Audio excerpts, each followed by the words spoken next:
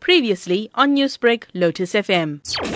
Delhi Capitals, they've been the surprise package this year. First time they've made the final. Mumbai Indians have always been one of the favorites for the tournament.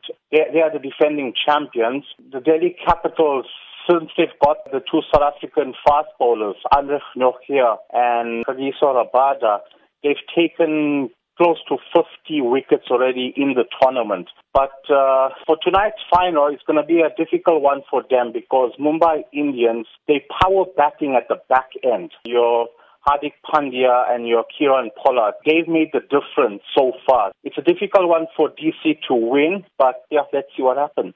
All right, let's shift our focus to Mumbai. Then, as you say, they do look like favourites for the final. They will go into the game in high spirits, having beaten Delhi Capitals on 3 occasions already this season. So, do you think overconfidence could actually be a possible downfall for them? I really don't think so, because you see in finals, experience plays a massive part, and most of these guys already played in a final. If you look at the Mumbai Indians team, they played, I think, 2 finals, this current team.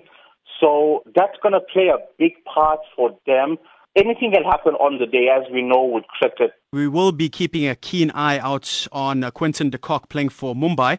But on the opposition end, there's 2 South Africans, including Kagiso Rabada, who will look to continue his fine form in the tournament.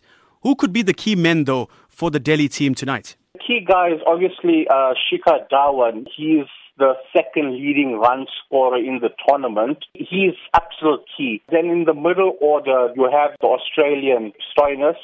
He's key as an all-rounder as well. But power hitting from Pant, the wicketkeeper, and Hitmaier, they have to perform to have any chance for DC to win. It's been tough.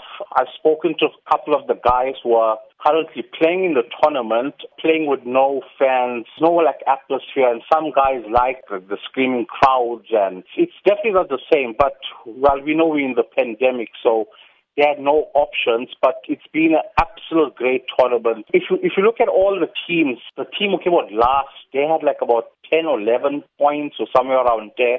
It has definitely been a success. So well done to the BCCI for holding it in Dubai and Sharjah. Newsbreak, Lotus FM, powered by SABC News.